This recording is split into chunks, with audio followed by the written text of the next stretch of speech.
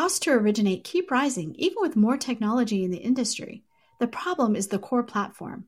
A new LOS can re-architect the process around data, not humans moving paper files. Vesta has built this LOS, and you can learn more at Vesta.com.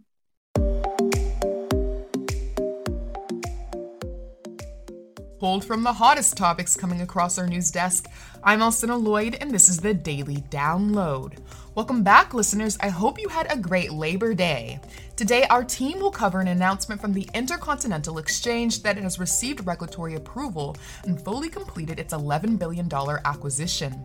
I'll also discuss the Consumer Financial Protection Bureau's 7th settlement against a mortgage broker for deceptive advertisements targeting VA borrowers and data from the National Association of Home Builders that indicates a spike in lumber prices is now driving construction costs much higher.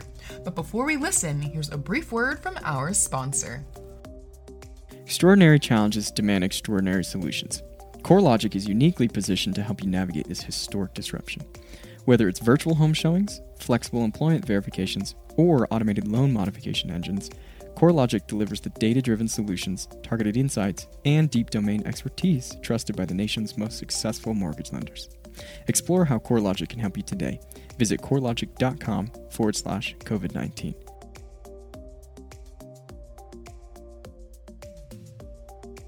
Thanks for listening, and let's get started with an article written by Alex Roja that covers an announcement from the Intercontinental Exchange. According to Roja, nearly 1 month after Ellie Mae announced it had agreed to be acquired by Intercontinental Exchange, ICE announced Friday that it had received regulatory approval and fully completed its $11 billion acquisition. Per the announcement, the transaction values Ellie Mae at an enterprise value of $11 billion, which is 3 times the all-cash transaction of $3.7 billion private equity shop Thoma Bravo spent acquiring it a little over a year ago. ICE reported it expects the Ellie Mae transaction to contribute a revenue of $67 million to $72 million in the third quarter of 2020, as well as boost an interest expense of $11 million to $12 million. In a statement, Jeff Sprecher, founder, chairman, and CEO of Intercontinental Exchange, said the company is excited to begin the next important chapter of its journey to digitize the residential mortgage industry. According to him, Ellie Mae's technology will better enable ICE to further accelerate the automation of the mortgage origination workflow, which will benefit stakeholders across the production chain, including consumers. Notably, ICE has been a serious player in the mortgage tech space over the last 5 years, particularly with M&A. The company acquired a majority equity position in MERS Core Holdings, the owner of Mortgage Electronic Registration System, in 2016, and purchased the remaining stake 2 years later. ICE also acquired SimpliFile in 2019 for $335 million. By adding Ellie Mae to SimpliFile and MERS, Sprecher believes he has put together the holy trinity of services to fully digitize the mortgage process. Our next story comes from Alex Roja as well and covers the Consumer Financial Protection Bureau's 7th settlement against a mortgage broker for deceptive advertisements targeting VA borrowers.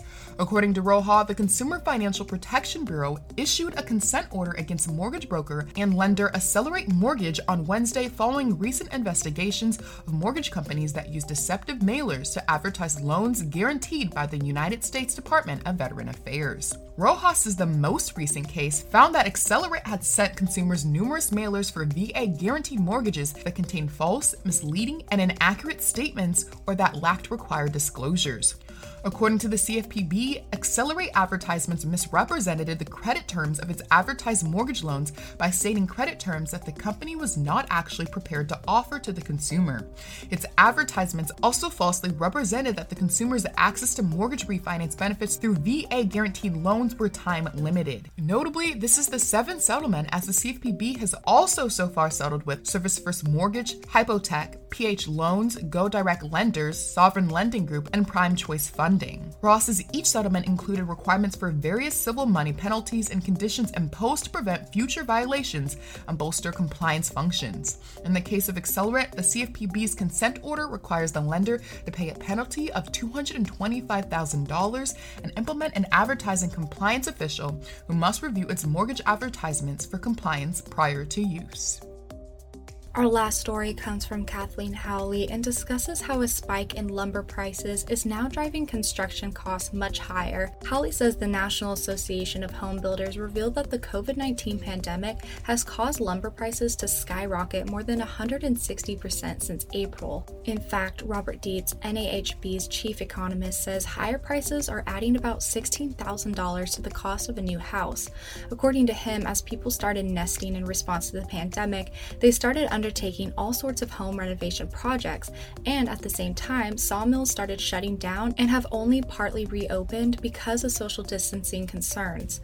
Because of the pandemic, he says the lumber industry lost 6,000 jobs and has gained back only half of those jobs. Howley says while the lumber industry has only partially reopened, imports from Canada, which supplies about a third of the lumber used in the US, are still being hit with 20% tariffs put in place by President Donald Trump 3 years ago. Dietz says one thing that would help alleviate this is if the Trump administration would temporarily suspend tariffs on lumber coming from Canada.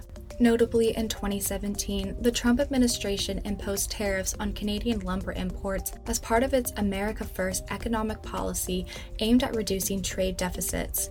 Subsequent tariff hikes were aimed at goods coming from China, South Korea, and other countries.